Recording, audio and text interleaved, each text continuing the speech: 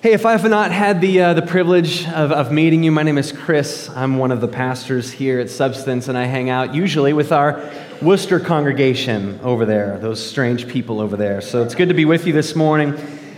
As Pastor Ronnie said, we're going to be wrapping up our 13-week series in the book of Galatians by looking at verses 6 through 18 this morning. So if you have your Bibles, please open them up to the book of Galatians, chapter 6. If you don't have a Bible to follow along, there are always two options available to you. You can snuggle up with the person next to you, or there are Bibles on the back table that we would love for you to keep if you don't own a Bible. And your neighbor next to you would probably appreciate if you just got your own Bible. You know, that's a little too close.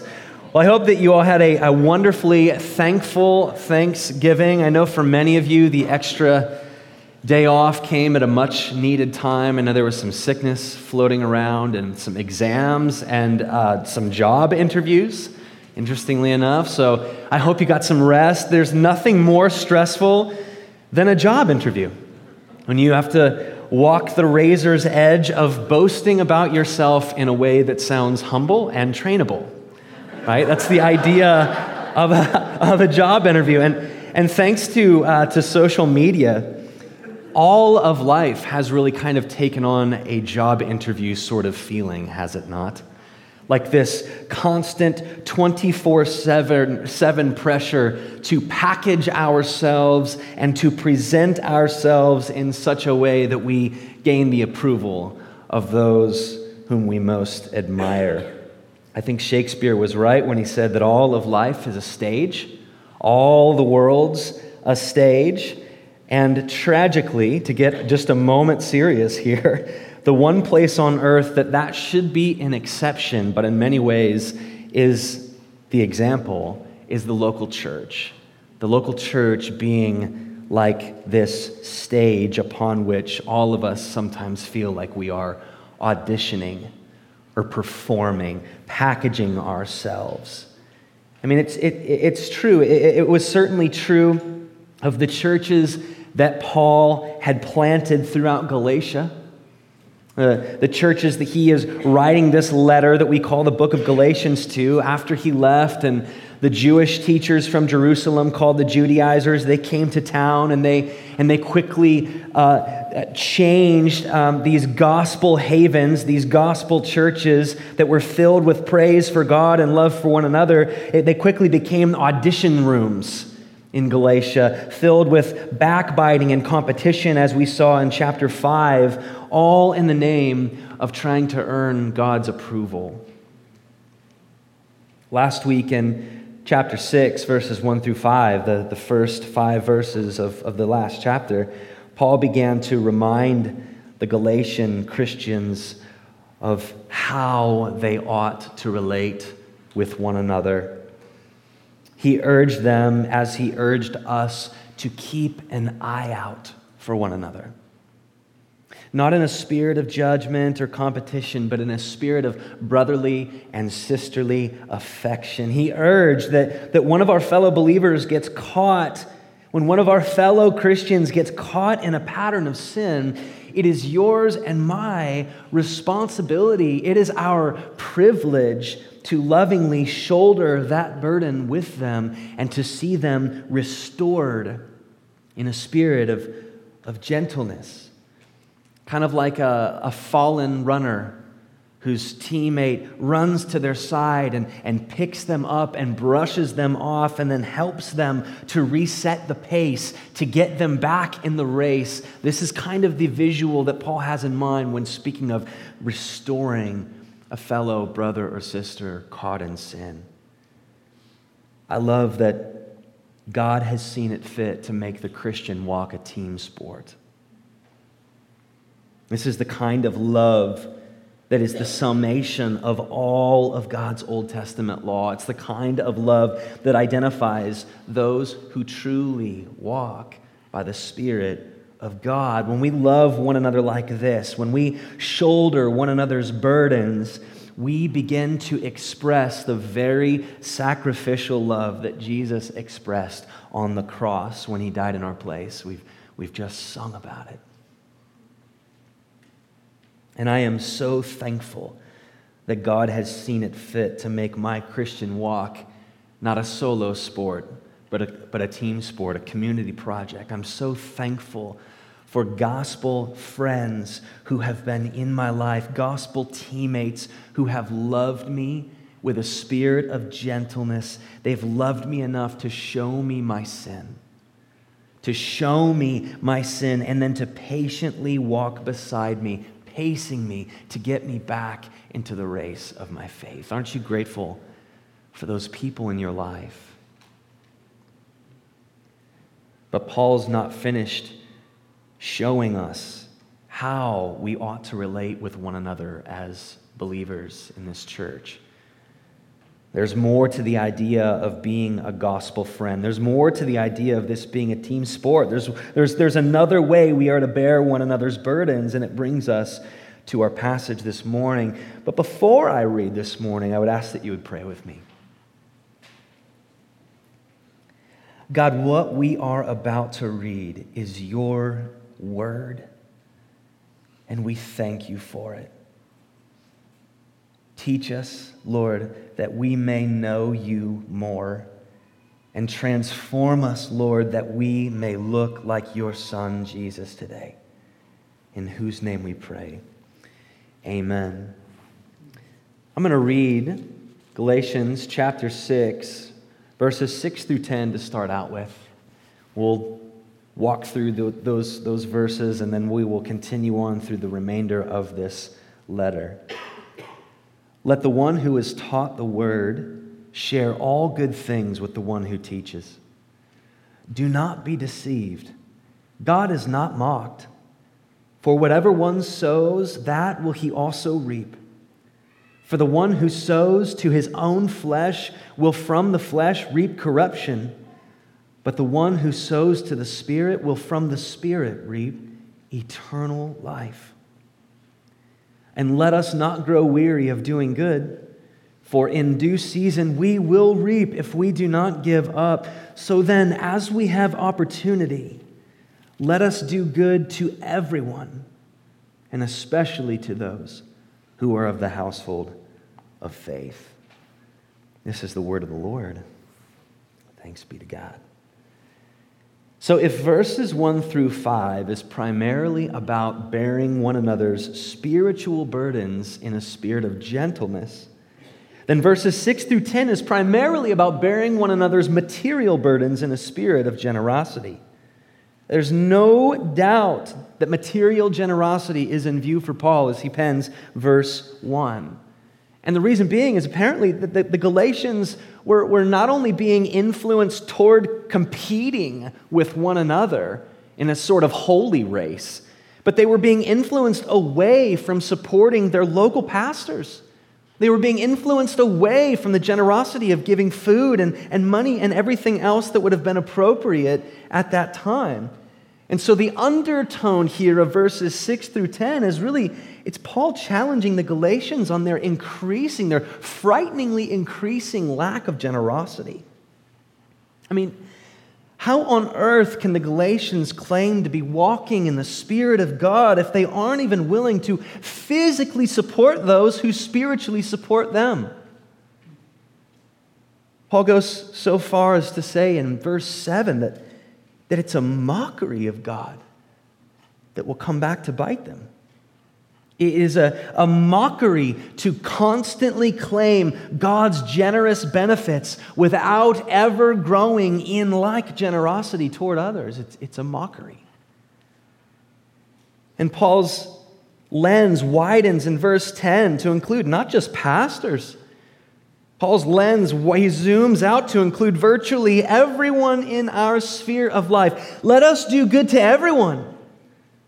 Let us bear the burdens of everyone we can, especially, church, those who worship next to us on Sundays, especially those who fellowship with us on Wednesdays or Thursdays when we meet in our community groups. James, the brother of Jesus, has something to say about this theme. He says, what good is it, in James chapter 2? What good is it if we say that we have faith, but we aren't even willing to supply material needs to our brothers and sisters in Christ? Paul in verse 8, "For the one who sows to his own flesh will from the flesh reap corruption, but the one who sows to the Spirit will from the Spirit reap eternal life." There's an agricultural illustration taking place of like a farmer tilling the soil and scattering seed. He's working the field so as to produce something. Interestingly, the Greek word that the ESV translates as corruption here, from the flesh will reap corruption, it can also be translated as bondage, which is a theme that has been just pulsing through the book of Galatians. This idea of being bound under the law, bound by legalism, bound by our flesh, running rampantly into all sin, bound up in slavery. Last week we saw how a lack of gentleness is the result of thinking too highly of ourselves, how we become slaves of a superiority complex. That now Paul's showing us that a lack of generosity is the result of thinking too highly of our possessions. We become enslaved to satisfying our own desires, feeding our comforts, accruing our excess, building our own kingdoms. I mean, I can't help but think of the cliche Christmas Ebenezer Scrooge when I'm reading through this passage. And to due diligence in really settling ourselves into these verses 6 through 10, one sobering exercise that we might participate in is to print out our credit card statements and study our spending habits, what we're sowing to. What do our sowing habits and spending habits say about what we actually believe concerning the kingdom of the flesh and the kingdom of the Spirit? Or maybe we should ask ourselves quietly, when was the last time we actually helped someone with a material need? When was the last time that we helped to bear a material burden? Are we even aware of some of the burdens that are present in this room or present in our community groups? Are we even aware? I ask myself, what's keeping me from the radical generosity of the Spirit of God that we see Paul imploring us to? It might be, if you can relate with me, that I've never actually experienced for myself the truth of what Jesus says, that it is better, it's more blessed to give than to receive. It might be that we really don't understand Paul when he writes in the second half of verse 8 that the one who sows to the Spirit will from the Spirit, they will reap eternal life. That every time we believe God enough, every time we take Him at His word and we actually sacrifice for the sake of someone else, every time we do this, do we believe that we are in that moment storing up a glory that will one day be unleashed upon us with Christ? Do we believe that? Do I believe that?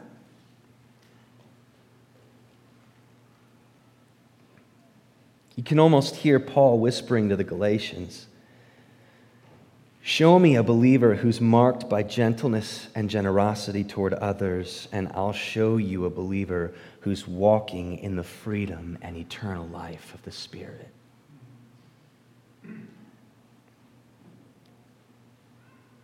Let's continue reading. Let's go to verse 11. "See with what large letters I am writing to you with my own hand. It is those who want to make a good showing in the flesh who would force you to be circumcised, and only in order that they may not be persecuted for the cross of Christ. For even those who are circumcised do not themselves keep the law, But they desire to have you circumcised, that they may boast in your flesh. But far be it from me to boast, except in the cross of our Lord Jesus Christ, by which the world has been crucified to me, and I to the world. For neither circumcision counts for anything, nor uncircumcision, but a new creation. And as for all who walk by this rule, peace and mercy be upon them and upon the Israel of God. From now on, let no one cause me trouble, for I bear on my body the marks of Jesus. The grace of our Lord Jesus Christ be with your spirit, brothers. Amen. Remember with me that the Galatian Christians had begun to rally around a much different message than the one Paul had first preached to them.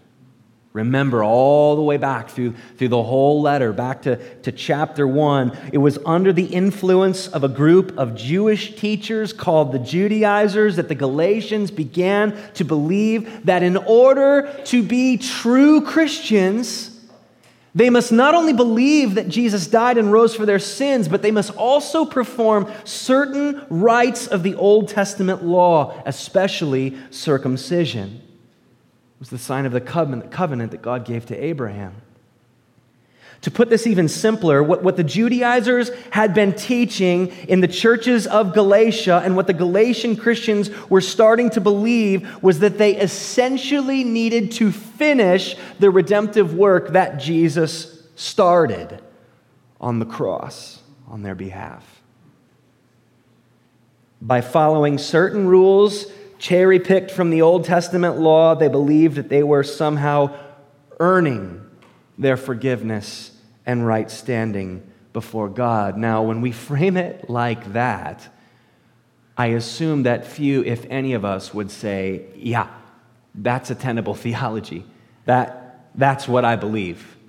I would assume that few of us would actually say that, but shockingly, if we were to survey the landscape of 21st century Midwest American church, this is the theology.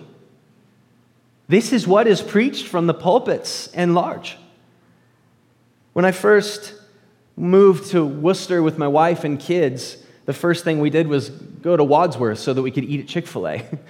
And we're sitting, and Target and Costco. There's more there than just so. Anyway, we're sitting in Chick-fil-A, and this woman comes by, and she sees us praying with my kids. She's an employee of Chick-fil-A. She says, "Oh, you guys, you're Christians." So am I. This is what happened to me. Last year, I've been a Christian my whole life. I got into this horrible, horrible car accident. And as my SUV was just ripping and thrown all down the highway, I just cried out to the Lord. And this is what I said: "Oh, Lord, if today is my last day, let it be that what I have done is enough to get me into heaven."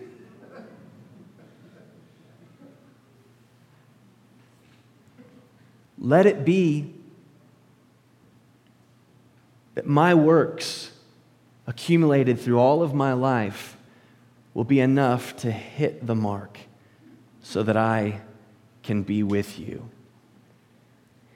And as I sat there and as I listened to this woman and my kids, their mouths were open. They had an idea of what was being said here. I mustered up enough Spirit-driven confidence to say but that's not Christianity. That's actually not the gospel. That's like some form of karmic Buddhism, where it's a points system. That's slavery. How on earth will you ever know that you've done enough to get in? When do the works of the law ever stop? And for her, they didn't. Her mantra that she lived her life by was, when at first we don't succeed, try again. Brothers and sisters, that's not the good news of Jesus. The true gospel is why God inspired the writing of this book, to free us from this kind of false teaching. And so let's just do a quick 5-minute comprehensive recap. In chapter 1, Paul expressed his astonishment that the Galatians were believing a gospel such as what I just shared. The gospel of Chick-fil-A, we'll call it.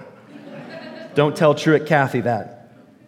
Paul expressed his astonishment that they had already abandoned the truth of the gospel. The truth is that sinners are saved by grace alone, through faith alone, in Christ alone. See, the true gospel puts Jesus in the driver's seat of our salvation. The true gospel is God-centered, God-glorifying. But what we tend to believe is this man-centered, man-glorifying thing where we put all of our focus on our performance of the laws rather than Jesus' performance and death and resurrection. I think Jesus meant what he said on the cross. It is finished. Because there's nothing left to earn for us to have access to the kingdom of heaven. In chapter 2, Paul continued this glorious thought that our works do not play any part in our justification. Our works don't add to our forgiveness or right standing before God. If our works played even a little part, then Christ died for no purpose, he says. Since the death that Christ died was in the place of those who are unable to help themselves. Which is why in chapter 3, Paul flat out tells us that we're under a curse if we think that our works do anything more than serve as evidence of a faith that is birthed in us by the Holy Spirit. And so it really got Paul to kind of rhetorically ask, what's the point of the Old Testament law? To show us how sinful we are, to show us how in need of a Savior we are, and to show us the picture of what the Holy Spirit is sanctifying us into. That's why we have the 10 Commandments, the 613 Levitical laws. That is the conclusive purpose of the law. The law was never intended as a ladder for us to climb on our way to self-salvation. And thinking we can earn even a little bit of the grace that God simply wants to give us results in slavery. We saw this in chapter 4 when Paul used the story of Abraham and Sarah and Hagar. We remember that. Abraham was given a promise by God. You're going to be a father, a patriarch. A nation is going to rise up, and through this nation, the whole world will be blessed. And people from every tribe and tongue and nation will be redeemed. That was the promise. But God was kind of slow fulfilling his promise. And so Abraham and his wife Sarah said, well, if you sleep with this slave woman Hagar, we can get the ball rolling a little bit on this whole promise. And we don't necessarily have to wait for God. And so what happened is Abraham and Hagar had a son. But that son wasn't born to the free woman. He was born a slave. And the whole purpose of Paul showing us this is that when we try to earn what God simply wants to give us, the result is slavery. But God wants us to be free, which is the entire point of chapter 5. He wants us to be free from works of the law. Not having to earn our righteousness. No. We will walk in righteousness, but Jesus has already earned it for us. Not having to, he wants us to be free from the works of the flesh, just chasing our desires off to every pleasure and passion and whim. That's another form of slavery. It's slavery when we try to earn grace. It's slavery when we turn and abuse grace. And that is essentially a survey of the first 5 chapters of Paul's letter to the Galatians. Now, in chapter 6, verses 11 through 18, Paul is circling back around to address the main issue that he has been addressing ever since chapter 1. And one last time, he makes his plea. I love verse 11. He rips the pen out of the scribe's hand. Paul was probably dictating this letter, and a scribe is writing it down. And Paul's like, give me that. And he writes it in really, really big letters, in huge letters, and in no uncertain terms. Paul, if I could give you a paraphrase, writes this: stop with the show. Stop with the audition, Judaizers and Galatians. Stop with the packaging and presenting yourselves for the world's approval and for God's approval. Verse 12, it is those who want to make a good showing in the flesh who would force you to be circumcised, and only in order that they may not be persecuted for the cross of Christ. Because see, the simple gospel is not religious enough for the hyper-religious people who want to earn their way to heaven. Verse 13, but even those who are circumcised, they do not themselves keep the whole law. Paul has proven this again and again in this letter. The law is a death trap. It wasn't intended for us. We're not able to keep it. But they desire to have you circumcised, that they may boast in your flesh. The Judaizers were boasting in the number of converts they could collect to their brand of Christianity. And the Galatians, with the Judaizers, were boasting in their efforts to earn God's approval through their pious works of the law. All of them, all of the churchmen and women in the Galatian churches were boasting in an identity that was not rooted in the true gospel. It was an identity built upon their earthly reputations and possessions.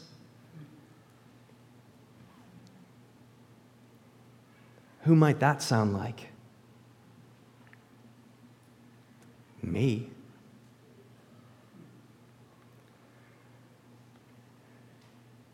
Paul had a boast of his own too. Pastor Ronnie rightly said in our liturgy, we're all boasting in something. Paul had an identity that he relished and gloried in.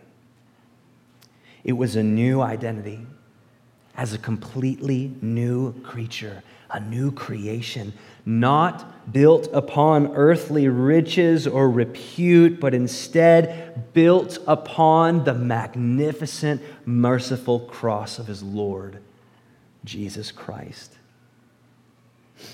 As one commentator put it, crucifixion was regarded as the shameful end of a misdirected life.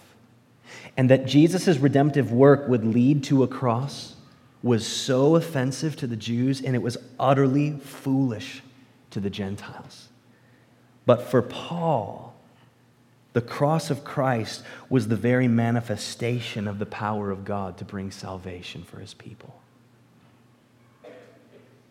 The cross was Paul's pride and joy.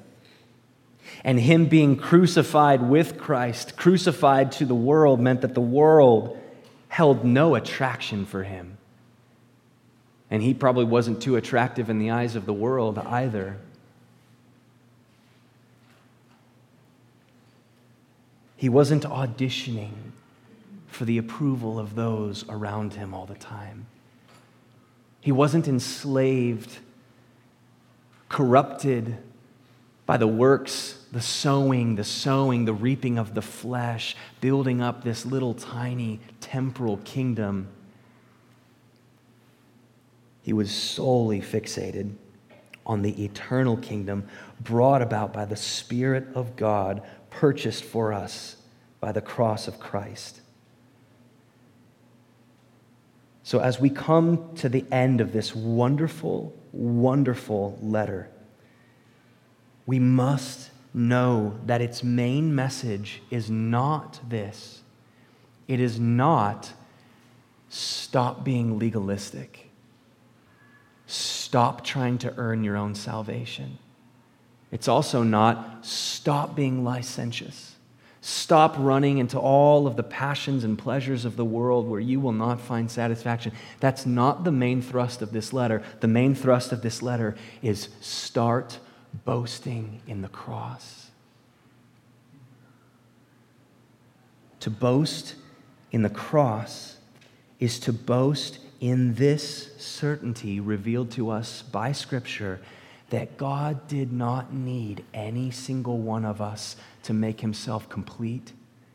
He did not look upon us from his heavenly throne and say, I am just unraveled without this person in my life. I must have them in my kingdom. He saw nothing in us that would have been motivating for him to come to us. He came. The cross exists. Jesus died because he wanted you. And because I'm in Christ, he wanted me. Let that truth reverberate in your spirit. Let it settle in your gut that you and I, sinners and rebels, alienated from God by our own self-reliant religion and self-centered pleasure-seeking, we had no claim on God. There was nothing in us that God needed for his own completeness, because ever since forever, he has been fully complete, whole and full in goodness and glory with the threeness of the Father, Son, and Spirit. He quenched his own every need. If God were to somehow have needed us, it means that he would have been lacking or incomplete, that he somehow isn't the all-sufficient, unlimited, infinite being that the Bible paints him as. What Paul is, I believe, screaming to us at the end of this letter is that, sinner, you have now been made a new creation into a saint, plainly and simply because Jesus has done everything to make you such. He lived the perfect life that you did not and that I did not. He died the death that we deserved because of our rebellion. He was buried in a tomb that had my name on the plaque as well as yours. But he rose to life, and he said, trust in that. Trust in the completed work of Christ crucified and resurrected. Boasting in the cross means finding that all of our actual wealth is in that story, is in that identity. It frees us up then to be generous in the Spirit, like Paul wrote about in verses 6 through 10. Boasting in the cross means living without shame in our weaknesses. Now, it's different than being convicted. We ought to be convicted by weaknesses that we are willingly embracing or sins that we are willingly embracing, but there is no condemnation, there is no shame, and therefore for the people of God, those who are united to Jesus by faith, we can be freed up to be honest with one another. We can be freed up to actually be vulnerable with one another, humble and gentle. During the passing of the peace, it doesn't have to be that my life is perfect because I don't sin and neither do my kids. It doesn't have to be that. It doesn't have to be that. There can be a rawness, a fearlessness, because if on the cross Jesus has justified me, well then who on earth can condemn me?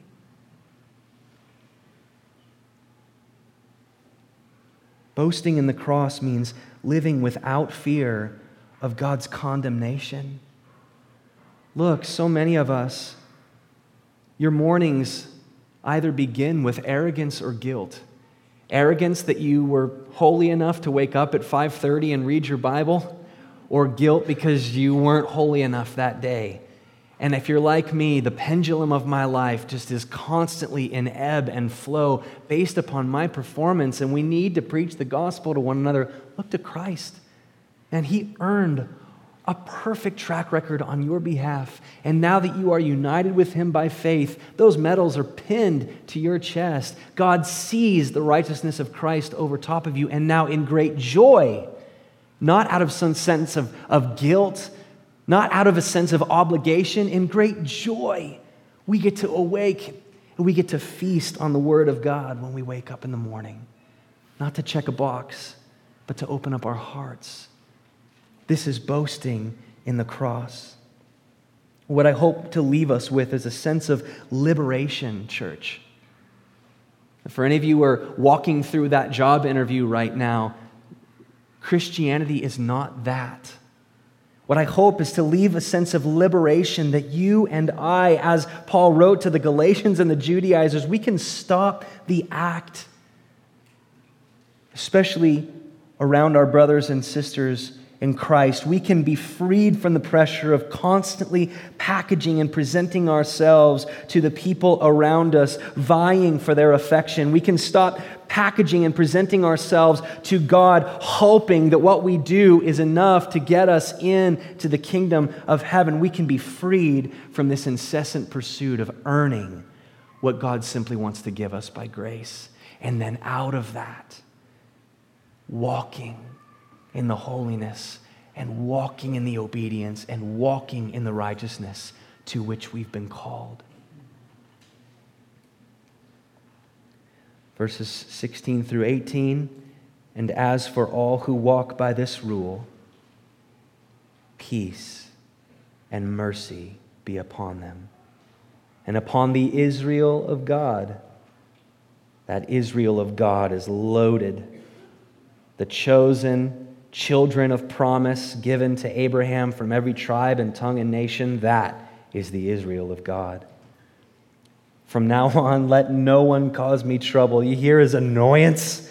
For I bear on my body the marks of Jesus. Man, the cross was his pride and joy. The grace of our Lord Jesus Christ be with your spirit, brothers. Amen. Would you pray with me? Father, for this wonderful book that we call Galatians, that you inspired through your servant, the Apostle Paul, 2,000 years ago, we thank you for the simplicity and beauty of its truth, and ask that all of us today would hear with ears to hear this very good news, that it's not about what we have done or what we will do that earns our right standing before you, but simply trusting in the work that Jesus Christ has already accomplished in his life, death, burial, and resurrection. When we believe that Jesus has done everything needed to secure our redemption, then and only then are we saved and sealed by the Spirit. And now, God, let us go, being transformed into your likeness and walking in the very righteousness that Christ purchased our right to walk in. In Jesus' name, amen.